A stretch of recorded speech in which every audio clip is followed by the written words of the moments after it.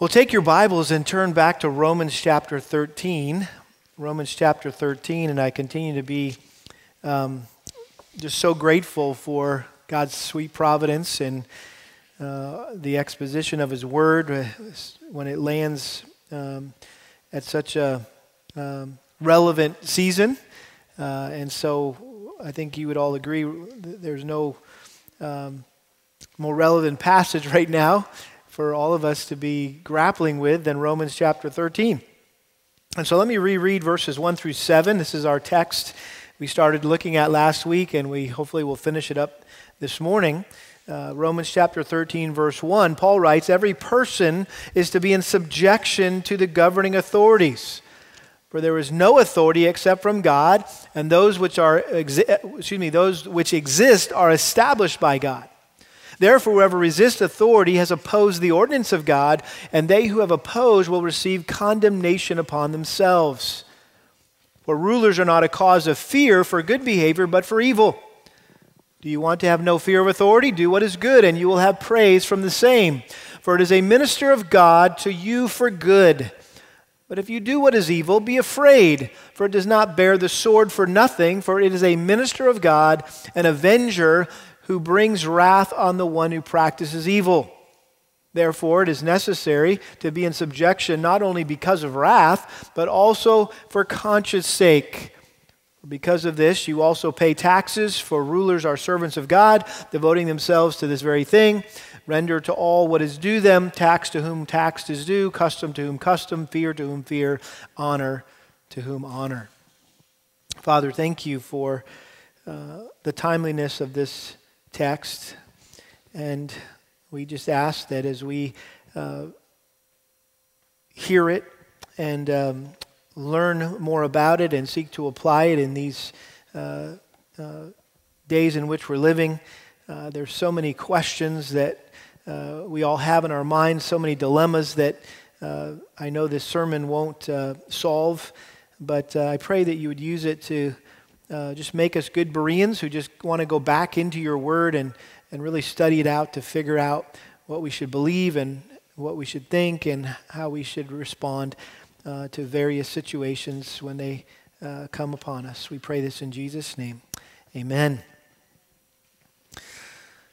Well, Romans 13 is the key text in the New Testament regarding a Christian's relationship to the government that God has sovereignly placed them under. And I mentioned last week that this passage could not have come at any better time because we are living in a volatile time in our nation's history when government leaders are being vilified, not just by the press, but even by some Christians. Our president, Donald Trump, seems to be the main target of many of these ruthless and relentless attacks. Now, granted, he brings a lot of these attacks on himself by some of the juvenile ways he speaks and behaves, which often seem very unpresidential, and which makes him the brunt of merciless parody in our society. Our president's faults and failures are glaring. But as flawed as his character may be, many of his convictions and the principles he stands for are in line with biblical principles. And while Trump may have an enigmatic way of doing things, God is using him to accomplish good and righteous things.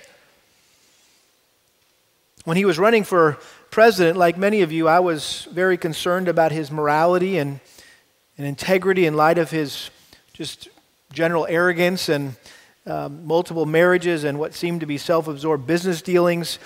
And when it came down to voting for him or Hillary, I decided to vote for Pence. Meaning I voted for Trump and have been praying that God would use his godly vice president to lead his boss to Christ. Just like God used Daniel to lead Nebuchadnezzar to repent and submit his life to the one true God. This past April, I was privileged to receive an invitation from Kevin Brady's office to participate in a conference call with President Trump. Not just me, mind you, it was along with 600 other faith leaders in our area. And so I thought, well, this would be an interesting phone call to be a part of. And so I signed up and I dialed in at the scheduled time and waited, and a few minutes later, the President of the United States came on the phone. And I actually put it on speaker, and Kelly and our kids were there listening in to this historic event in the Ramey household. We were having a conversation with the President of the United States. And the first thing he did was begin quoting Scripture and affirming us as pastors, as ministers, and thanking us for being willing to follow their guidelines and close our churches to help mitigate the spread of the coronavirus.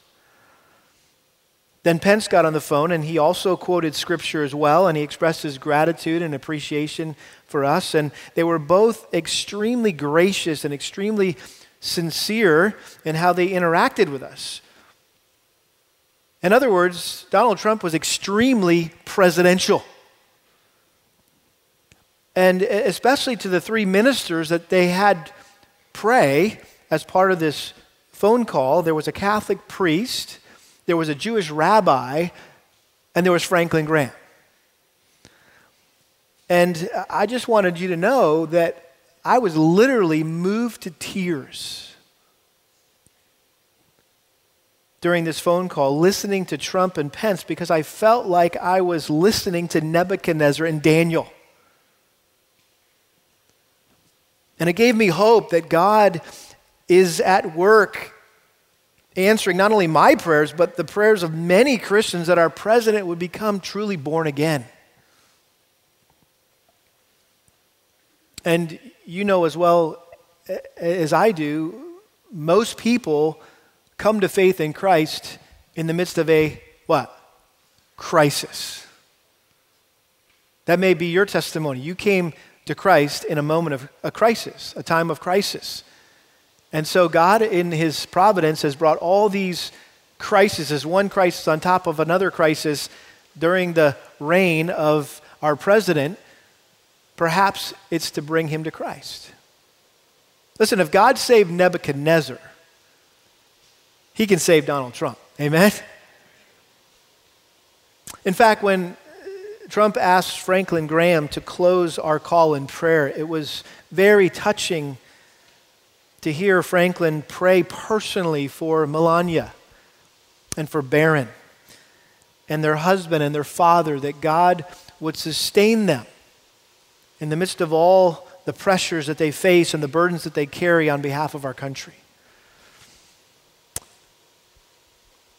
I say all that because the bottom line is, whether you like the guy or not, whether you agree with the guy or not, God has sovereignly ordained that he would be our president right now, and we have a biblical obligation to honor and obey him.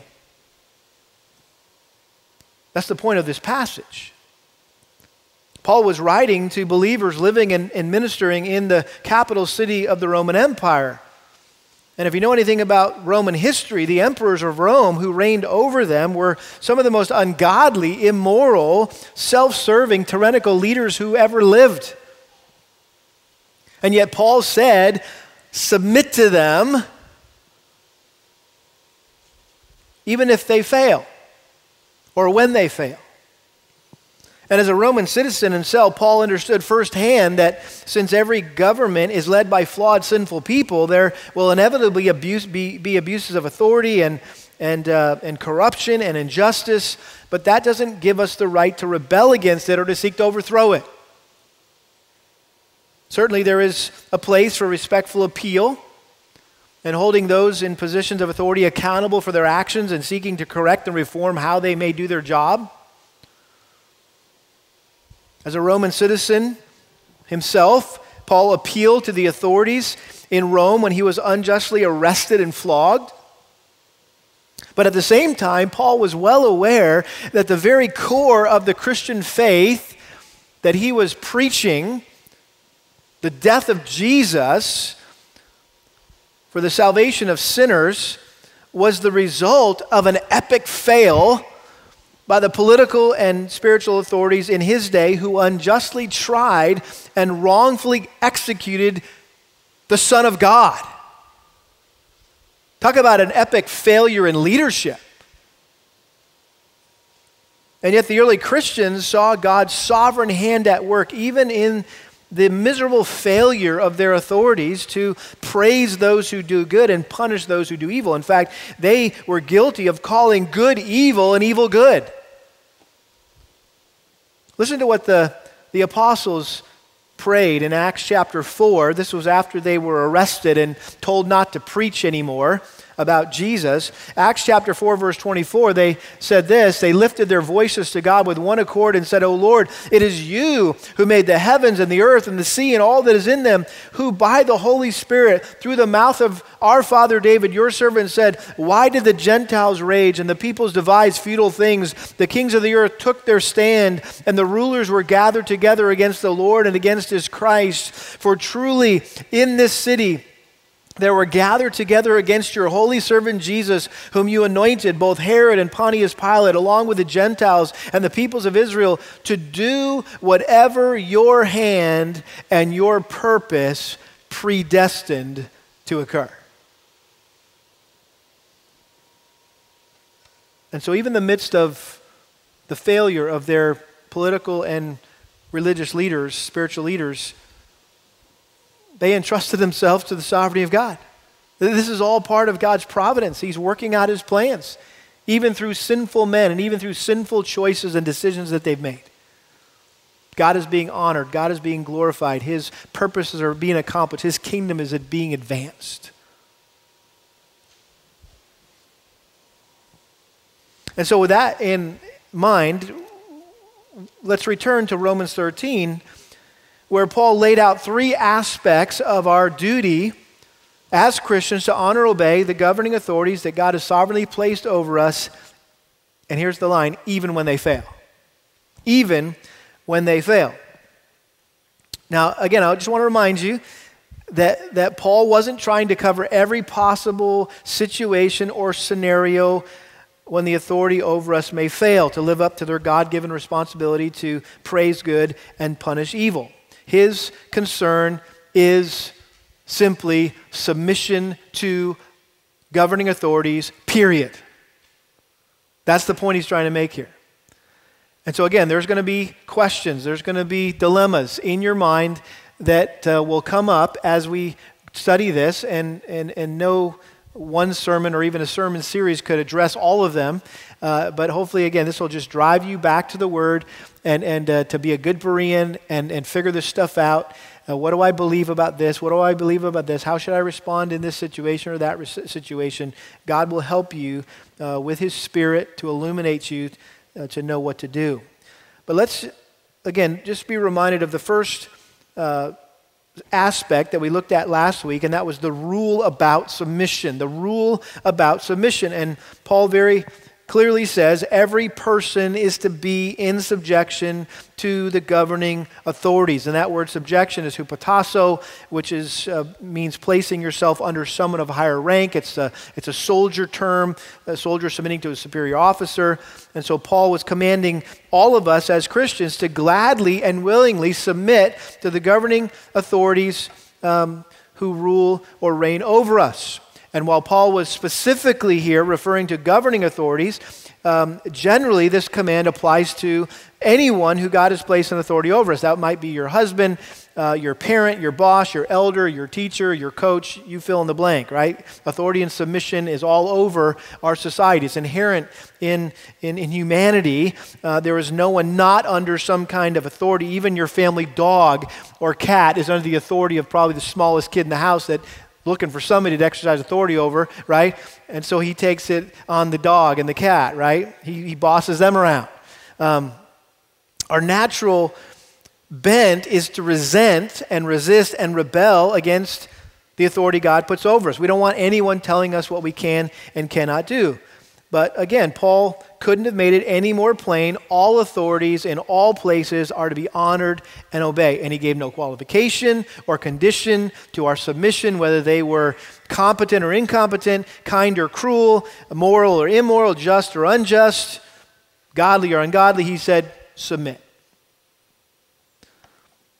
So that's the rule for submission. And then secondly, we began looking last week at the rationale for submission. And with that little word "for" in verse 1, Paul begins a list of reasons why we should be in subjection to the governing authorities. And the first reason is, all authority is ordained and established by God.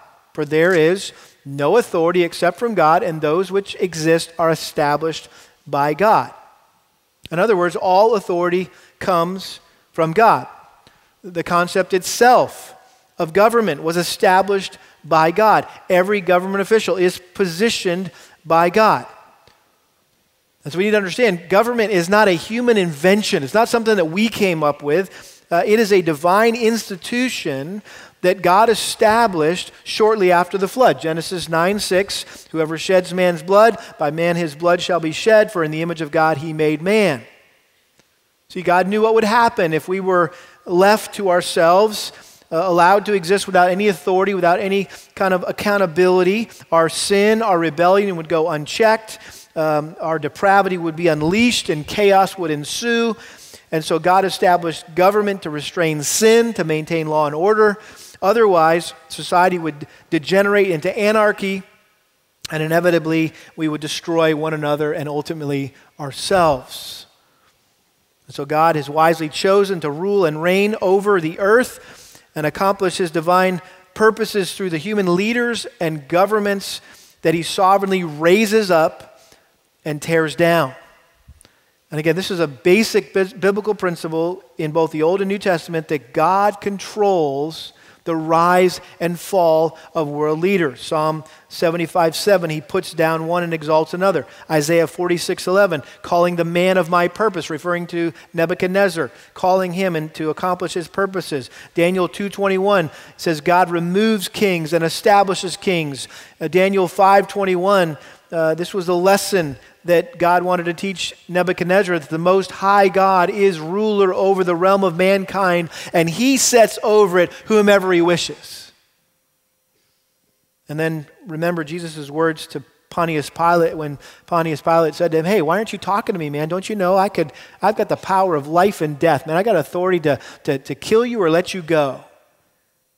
And Jesus said, you would have no authority over me unless it had been given you from above.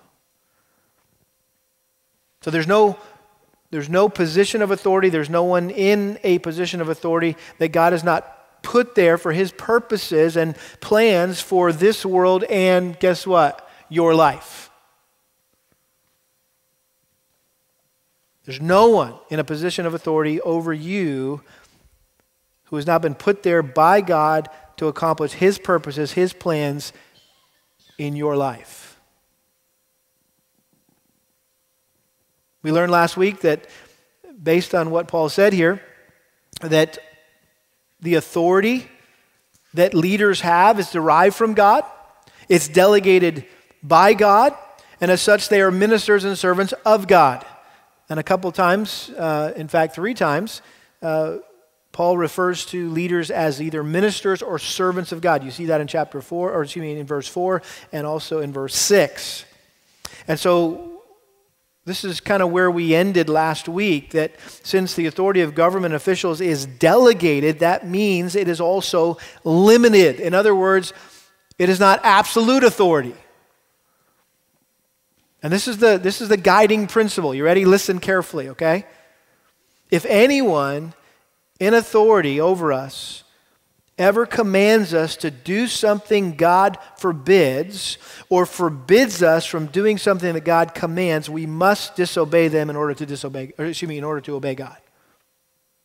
Let me say that again. If anyone in authority over us ever commands us to do something God forbids, or forbids us from doing something that God commands, we must disobey them so that we can obey God.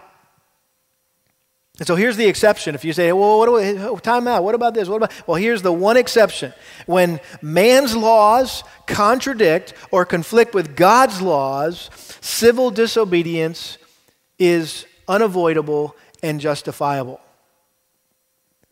And I mentioned quickly, as we wrapped up, some examples of what we call civil disobedience in the Old Testament. The Hebrew midwives would be a good example. In Exodus chapter 1, you remember that Pharaoh commanded that all in order to curb the overpopulation of the Israelites in Egypt, he told the midwives to kill all the males. If it was a boy baby, kill him. If it was a girl baby, let him live. And so listen to what it says, Exodus 1:15. Then the king of Egypt spoke to the Hebrew midwives. One of them was named Shiphrah, and the other was named Puah. And he said, when you are helping the Hebrew women to give birth and see them upon the birth stool, if it is a son, then you shall put him to death. But if it is a daughter, then she shall live. But the midwives feared God and did not do as the king of Egypt had commanded them, but let the boys live.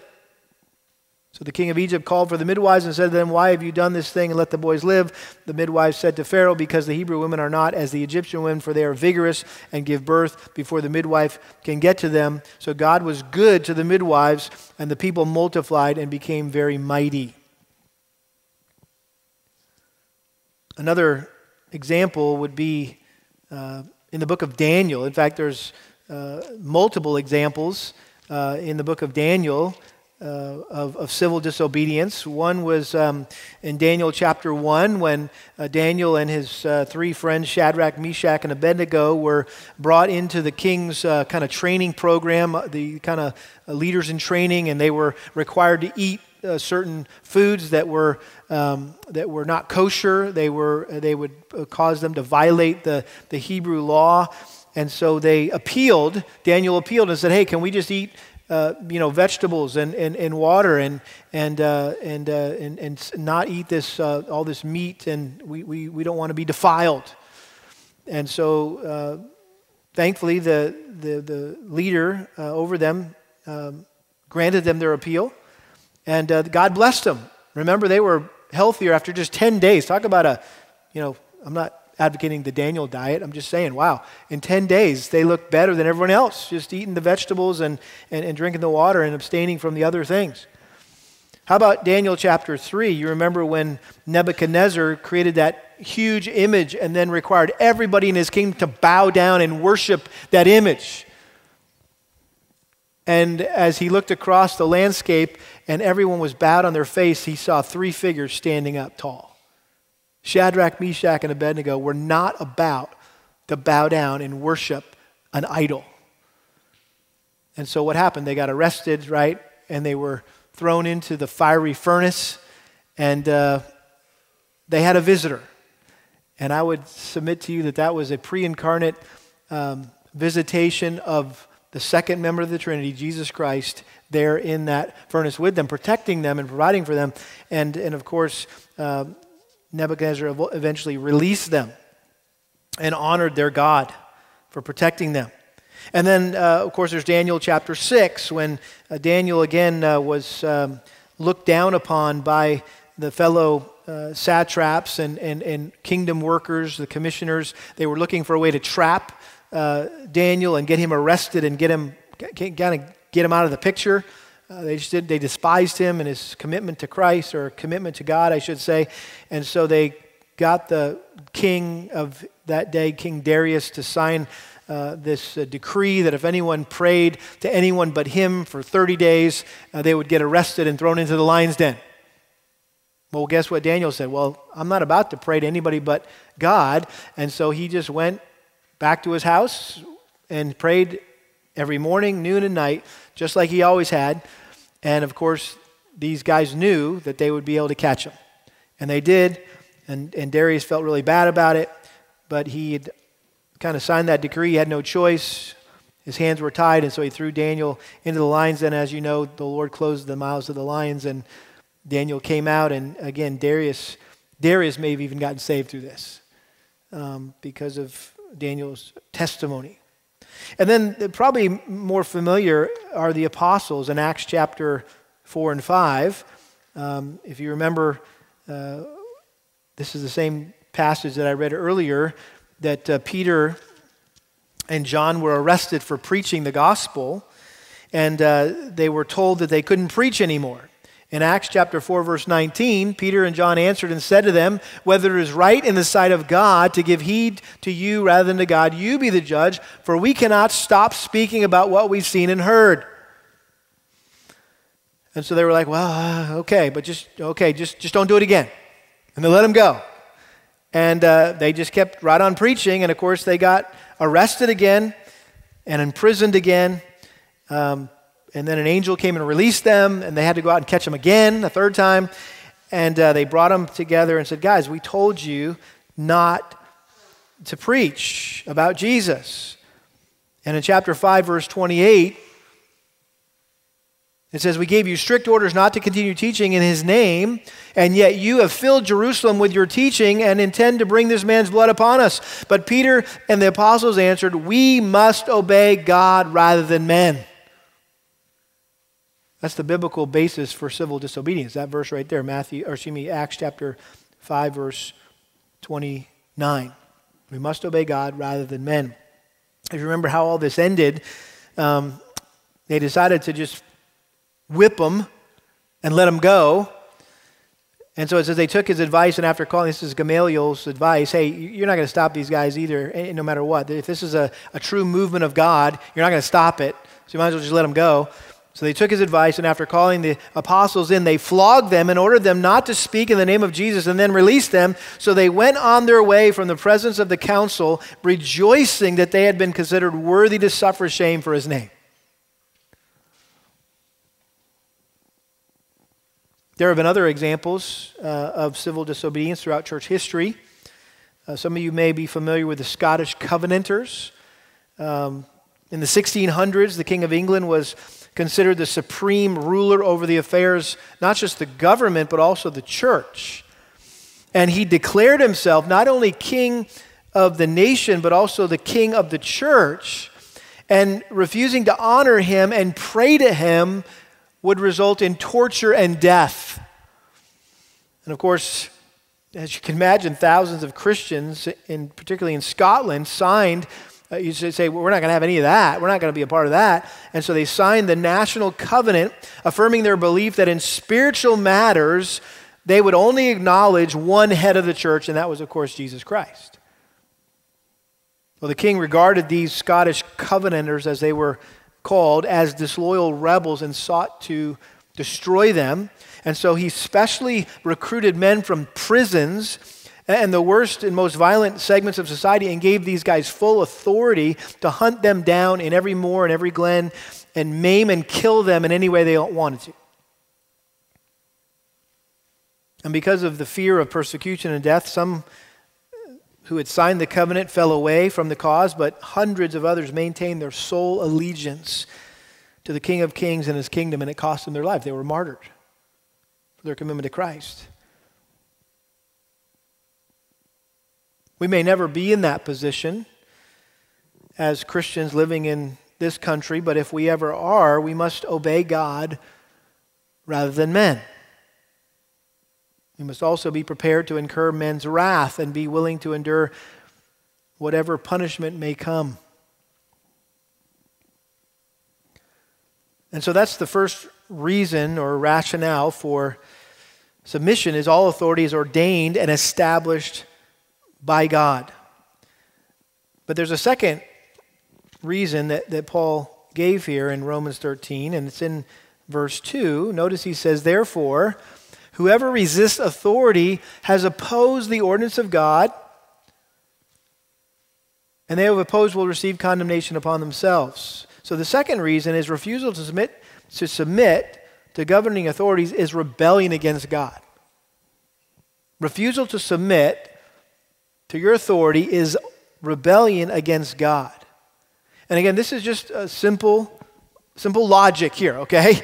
If God instituted government and ordained the governing authorities over us, if we resist and rebel against them, we are ultimately resisting and rebelling against who?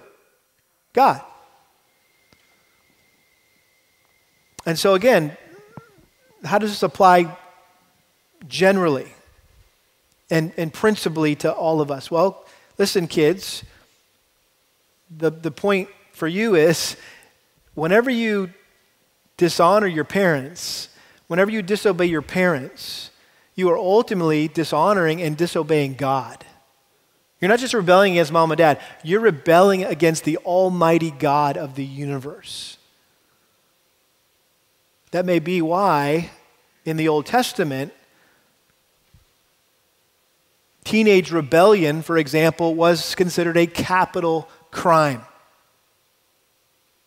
If you rebelled against your mom and dad, you'd get stoned to death. Because that rebellion was ultimately directed to God. And so this is, again, very sobering, that refusal to submit to governing authorities or those authorities that God has placed over us is rebellion against God. Which leads us to our third reason why we should submit, and that is rebellion against authority will be punished. Rebellion against authority will be punished. Notice he says, therefore, whoever resists authority is opposed to the ordinance of God, and they who have opposed will receive condemnation upon themselves.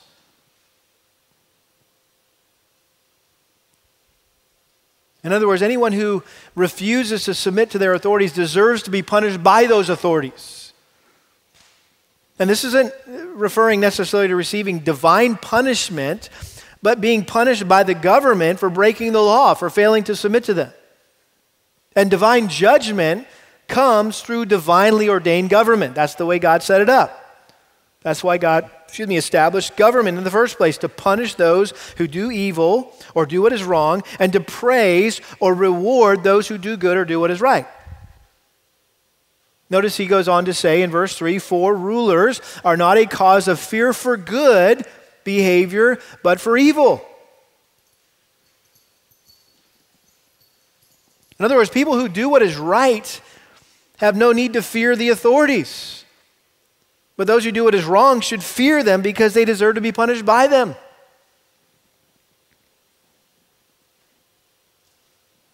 And this is just how it is. I mean, we all know what this feels like. That if you're obeying the law, you're relaxed. But if you're breaking the law, you're tense, you're nervous. If you drive 55 when the speed limit says 55, you've got nothing to be afraid of. But if you're doing 70, you're always looking in your rearview mirror, you're scared about getting pulled over by a police officer and him writing you a ticket. Right? You know what that feels like? That's why it's good to take the policeman test. I don't know what it is about my wife other than that she's a much more law-abiding citizen when it comes to driving than I tend to be. And so she notices the police everywhere. And I'm talking about when I'm driving. She's like, honey, there's a police officer. Hey, do you know you just passed a police officer? Hey, here comes a police officer. I'm like, babe, right? So if I'm like doing what I'm supposed to be doing, I'm like, she's like, hey, I'm like, so? Well, I'm not doing anything wrong. Why would you? But she's always very conscientious about making sure driving the speed limit and not texting and driving and all those things, right? Hey, there's a police officer. And in fact, we had a little test last Wednesday night. We were driving home from church, and we had to take two cars to get here. And so we were driving home, and she was in front of me, and I was following her because I'm always submissive to my wife. So I was following. No, just kidding. But I was just happened to be behind her. And so all of a sudden, this police officer pulls up right next to me. Here's Kelly, here's me, and here's another car right here. And this police officer comes up right next to me and lights up. And I'm like, immediately going, what did I do? They're thinking, and I wasn't doing anything wrong. I was going the speed limit, and I did have my phone up, and I was looking at it, and I was like, uh-oh, maybe he's pulling me over. He saw the glare of the screen, and he's telling me, hey, pull over, you're texting and driving, or you're at least looking at your phone when you're driving. Well, he was pulling over the guy next to us, and he did. So we ended up getting home, and so, of course, I drive in the driveway. Kelly's in there. Hey, did you think that guy was pulling you over? I'm like, no, I wasn't doing anything wrong. The question is, when you see a police officer, does your heart jump? Or are you happy to see them? Right? Do you quick check your speedometer and tap your brakes? right? Or you just kind of keep cruising down the road because, right? I've had it both ways. I've been pulled over for speeding. Don't judge me. You have too, I'm sure, at one point in your life. Everybody's been pulled over at least once in their life, right? If not, you're missing out. You just got to have that experience sometime in your life, right? I've been pulled over for speeding, and I've also been pulled over for drunk driving. And you're like, what? I thought you didn't drink. Well, you're right. I don't drink, but I still got pulled over for drunk driving. And the way I reacted, by the way, was totally different on those two occasions because I was guilty of the former, and I knew I deserved to get a ticket, so I was scared because I was speeding. But the latter I was innocent of, and so I was honestly confused why I was getting pulled over. In fact, it turned into kind of a joke, not just for Kelly and I, but even for the police officer who pulled me over. And it was late at night, and when I was a youth pastor in California, and we had dropped off some kids at their house, and we were just driving home, and it was like one of these youth events that are super late, right? And so I apparently was tired and riding the white line, which I guess is a sure sign that you're, trying to make it home, you see you're following the white line. And so anyway, the guy pulls me over, he walks up and says, "Have you been drinking tonight?" I said, "No, sir." He said, "Well, you're kind of driving a little bit erratically." And Kelly's over there chuckling, going, "Well, that's the way he always drives. It's kind of erratically." And so he said, "Would you please step out of the car?" I said, "Yes, sir." And I got out, and he took me back, and he got out his pen, said, "Follow the pen, please." And I had to do this thing, And I was doing it, and he goes, "Are you sure you haven't been drinking?" I said, "No, sir. I've never drank a glass of alcohol in my life." And he leaned over and smelled me. And I said, "I am so sorry." He said, "Man, you got all the signs of a drunk person." And by this time, Kelly is just thinking this is the greatest thing ever, laughing up front. And I said, "Sir, I'm sorry." He said, "No, that's all right. It's good to finally meet somebody normal for a change." And he sent me on my way. But again, what was the point? When I was doing something wrong, I was scared because I knew I deserved to be punished. When I wasn't doing anything wrong, I wasn't scared, and it was just more like, hey, what's going on here? And ended up having a good laugh about it. Notice what he says in verse 3. "Do you want to have no fear of authority? Do what is good, and you will have praise from the same. If you want to be commended rather than condemned, then just do the right thing. If you want to enjoy life free from fear of tickets and fines and jail time, just be a good, respectful, obedient, law-abiding citizen." It's easy as that. Drive the speed limit. Wear your seatbelt. Put money in the parking meter. Don't drink and drive. Buy your fishing and hunting license. Don't shoplift. Pay your taxes and do a myriad of other things that you would rather maybe not have to do, but you do because you're required to by the government.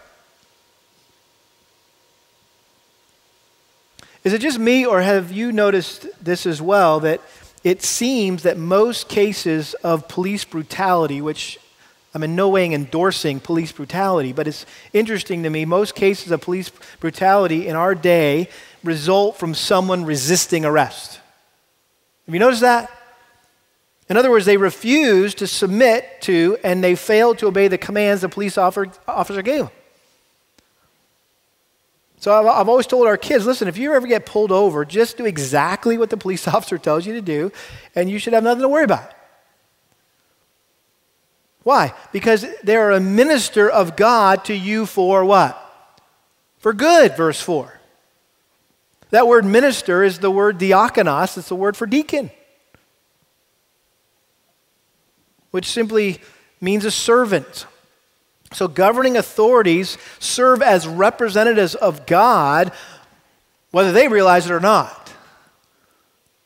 When that police officer walks up behind you, right, with his flashlight, he's a representative of God, whether he realizes it or not, whether he acknowledges God or not. And according to Paul, he's there for your good. They're supposed to help restrain evil in their communities, to protect the lives and property of their citizens. I appreciate the motto that's still on many police cars. It simply says what? To serve and protect. That's biblical. David, you remember, repeatedly referred to King Saul as the Lord's anointed. And so in spite of Saul's repeated attempts to kill him, David wouldn't ever let his men harm Saul since he was the king. And as such, he was God's man. And God eventually rewarded David and vindicated David by removing Saul and making David the new king. Notice what Paul goes on to say in verse 4, "For it is a minister of God to you for good. But if you do what is evil, be afraid, for it does not bear the sword for nothing." He's talking about the government. The government, does not bear the sword for nothing. It's a very interesting phrase there, a very important phrase.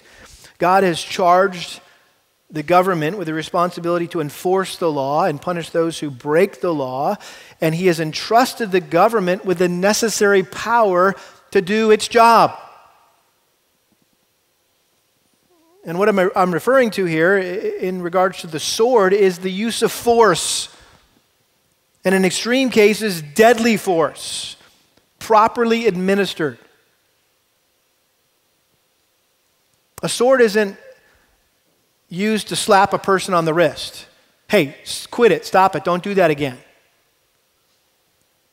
A sword is used to take their life. A sword is an instrument of death. And so I would say here is the primary New Testament defense of the death penalty. The death penalty is biblical.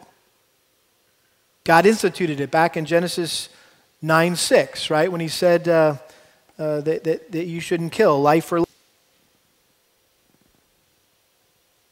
It's interesting, if you just throw people in prison and let them rot there for life, have you really, created a deterrent for others, right? But if you exact execution, right, that's a deterrent. Like, hey, I'm not going to kill somebody because if I do, I'm going to get killed. It's interesting in some foreign cultures where they treat certain crimes a lot differently than we do. If you get caught stealing, what do? They cut your hand off. That's a serious deterrent. I think they have a whole lot less shoplifting in some of these Muslim countries, right, than they do here in our country.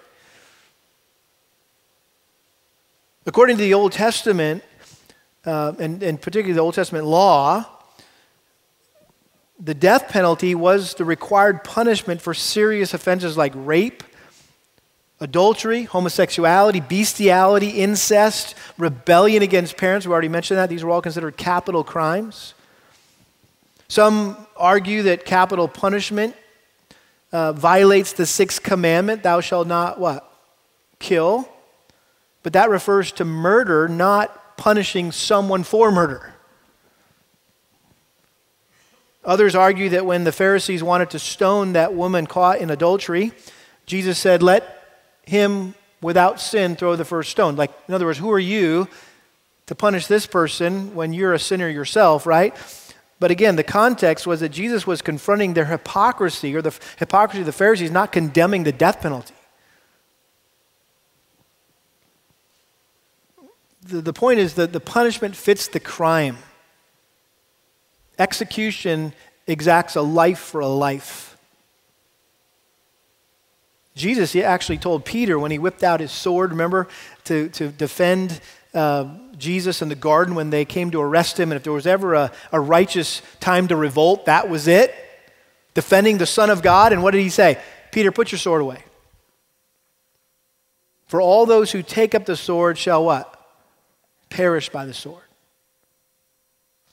Paul, in fact, even in Acts 25:11, when he was standing before one of the authorities he was appealing to, he said, if then I am a wrongdoer and have committed anything worthy of death, I do not refuse to die. So even Paul acknowledged there were certain things that we could do that were worthy of death. And so again, that's one of those hot topics you got to work through and resolve in your mind and your heart using the scriptures as your guide.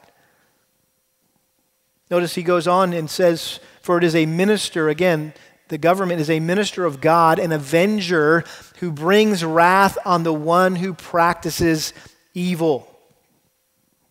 So government acts as God's tool to preserve law and order and inflict punishment on those who break the law. This is not vengeance, this is justice. And we don't have time to get into it, but this would be where you need to camp out a little bit if you wanted to make a case for what's called just war.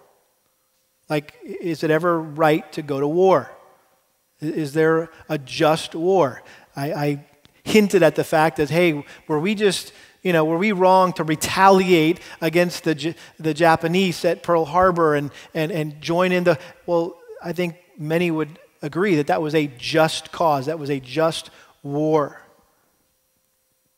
where evil had to be restrained. And again, we take that from this verse. So again, notice the context here. It's interesting reading commentators, some saying, yeah, Paul just kind of, squeezed this whole thing in about government right here in the letter. It really doesn't seem to fit into the flow. In fact, some even have extreme liberals say this wasn't even written by Paul because it just doesn't follow the flow. Well, Paul just got done forbidding individuals from exacting revenge and encouraging them to leave matters of justice in God's hands. Look back at chapter 12, verse 19. Never take your own revenge, beloved, but leave room for what? The wrath of God. For it is written, vengeance is mine, I will repay, says the Lord. So individuals are not authorized to take the law into their own hands, become vigilantes, and punish wrongdoers. God ordained law enforcement and the justice system for that purpose. And God's wrath often comes through those means, through the government. And God uses law enforcement and the justice system to avenge evil and right wrongs. And so we need to remember this reason why we should submit is because rebellion against authority will be punished. And there's one more reason here, the fourth reason, and that is simply obedience results in a clear conscience. Obedience results in a clear conscience. Verse 5, therefore it is necessary to be in subjection not only because of wrath, but also for conscience sake. So the final reason that Paul gave here why we should submit to governing authorities is in order to maintain a clear conscience. And you probably remember back in Romans chapter 2, Paul wrote that even unbelievers know instinctively in their hearts and in their minds what is right and wrong. Why? Because God has given us all a conscience that confirms when we're doing the right thing and condemns us when we're doing the wrong thing. And we all know instinctively that it is good and right to submit to those in authority over us, and we feel guilty when we don't unless our conscience has been seared or misinformed perhaps by worldly thinking. You may be familiar with the IRS's Conscience Fund. You aware of that? The Conscience Fund? It was something that the government instituted and maintains for those who want to pay their debts to government and remain anonymous. In other words, they don't want to get in trouble for cheating on their taxes. So they provided a way for people to say, hey, if your conscience is bothering you, right, write us a check, send it in anonymously, and right, because they're appealing. The U.S. government is appealing to our consciences, knowing that people are losing sleep because they're not current on their taxes. And so even the government understands this principle. And so we need to obey in order to have a clear conscience. And then finally, look at the result of submission. Look at the result of submission here. We've seen the rule of submission and the rationale for submission, but this is the result of submission. In these last two verses, verses 6 and 7, Paul described what being subject to governing authorities looks like practically. For instance, we are obligated to do several things. And the first would be to pay our taxes. Notice verse 6, for because of this, you also pay taxes. For rulers are servants of God, devoting themselves to this very thing. So not only do we owe the government honor and obedience, we also owe them financial support, without which they cannot fulfill their God-ordained role. So just like the Levites in the Old Testament and pastors in the New Testament who devote their entire lives to serving others and have no time to earn a living by other means, governing authorities are to be supported by those they serve. We provide for public servants by paying taxes. Furthermore, we benefit from living in a society with police protection and fire protection and good roads and transportation systems and court systems, and so we should be willing to bear our share of the cost for these services and privileges that our government provides for us. Now, I understand no one enjoys paying taxes, and there are many, possibly here in our church, who cheat on their taxes. You may not like how much you're taxed. You may not agree with how your tax money is spent. But guess what? You need to pay your income tax, your property tax, and other taxes willingly, promptly, and honestly. There's no excuse to falsify our taxes. There's no excuse to evade paying taxes. I brought up the American Revolution last week, as if it couldn't get any more unpatriotic than that. We just celebrated it yesterday as a country, July 4th, Independence Day, our freedom, which was all sparked by the Boston Tea Party, where some disgruntled Americans went in and destroyed somebody else's property because they were protesting what? Taxation without representation. Again, I'm not saying what you need to believe about that. I'm just saying you got to really consider what the Scripture says and apply it to these various situations.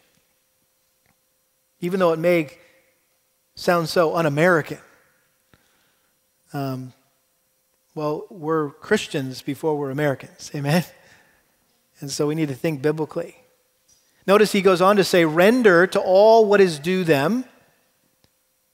And he gave a short list of other things that we owe to those in authority over us. He says, tax to whom tax is due. And this is not just income tax or property tax. This is probably more the customs tax, things that we transport from one country to another. We need to be willing to pay those taxes. Fear to whom fear. We need to respect and revere the government in the same way that we respect and revere God. We need to fear God. God says fear God and keep his commandments. We need to fear the government and keep their laws.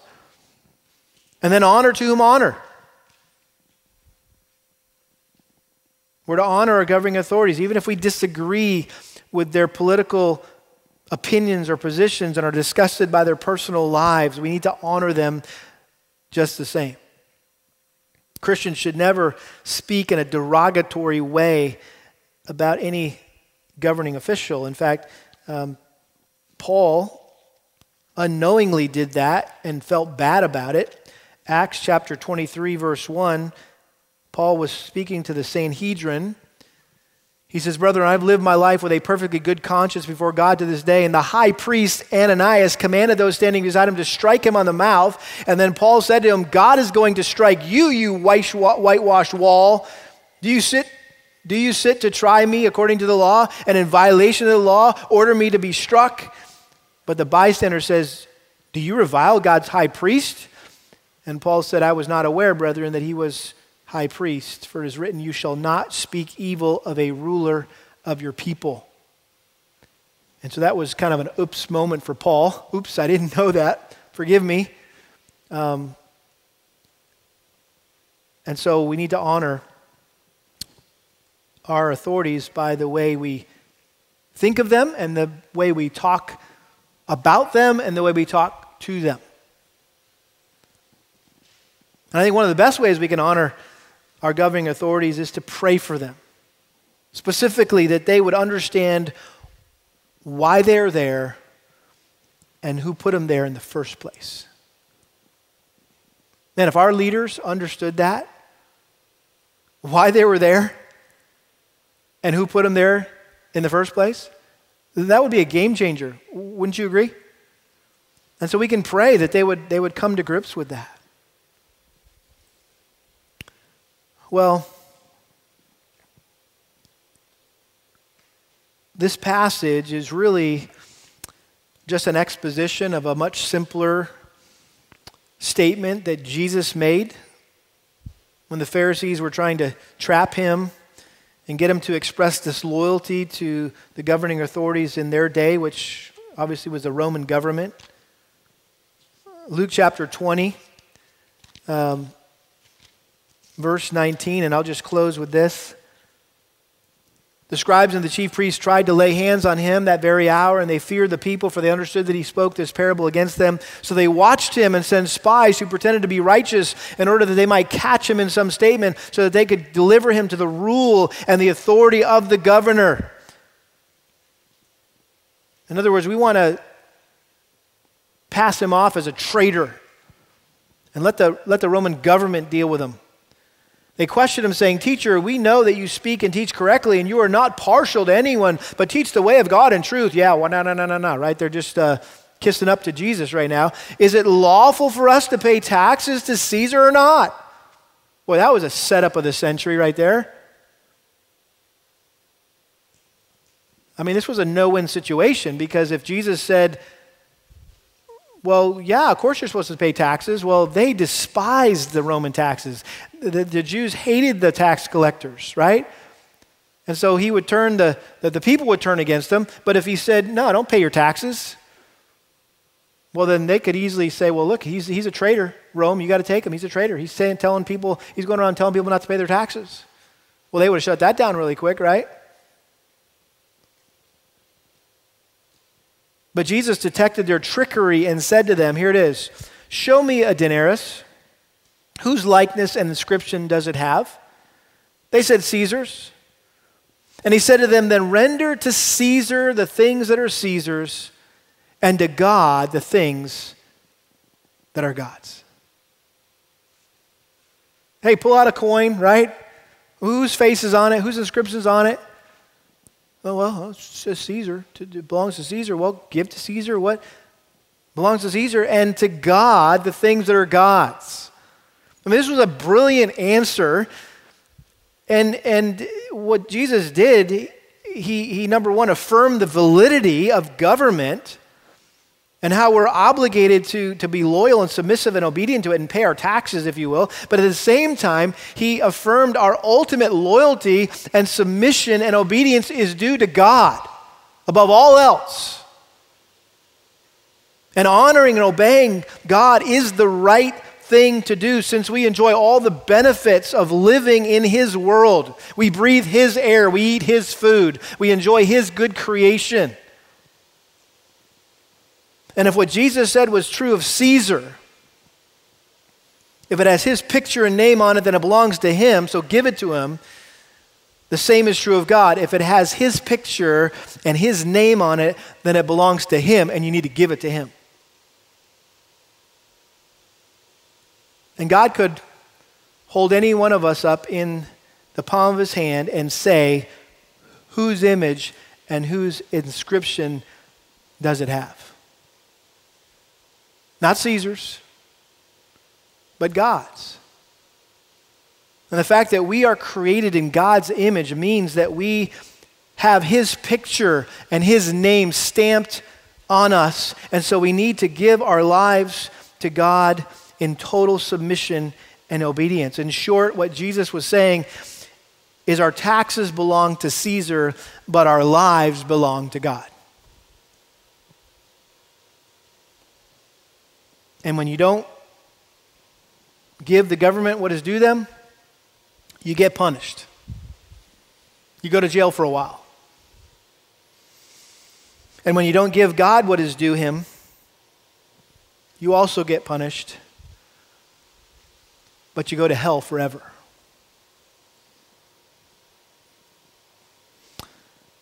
We've learned from our study of Romans that every person knows that there's a God who deserves to be honored and obeyed. But we try to suppress that truth so we can keep on living our lives the way we want without any authority, especially out from under God's authority.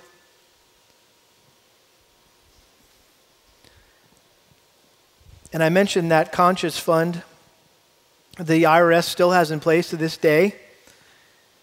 And if you want to clear your conscience, right, you can contribute anonymously. They received a check one time, and it had a note attached to the check. And this is what it said. I've not been able to sleep ever since I cheated you out of some money, so here's a check for $500.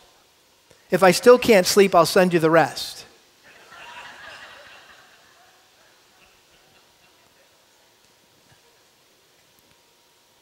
I believe every person's conscience, every one of your consciences, constantly nags you your entire life as long as you keep cheating God out of the honor and the glory that He deserves from you.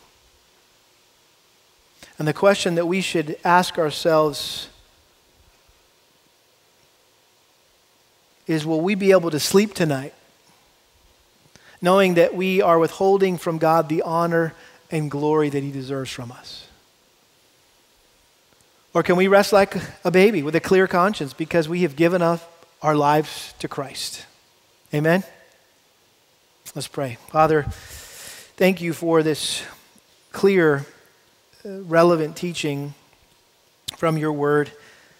Help us as we seek to make application of it in the various scenarios and situations and dilemmas that we all face in life, trying to sort out these conundrums historically and at present. But Lord, thank you for not leaving us with a lack of clarity or uncertainty. The word is clear and certain. And Lord, help us as a church to be good examples in our community of what it looks like to be law-abiding citizens.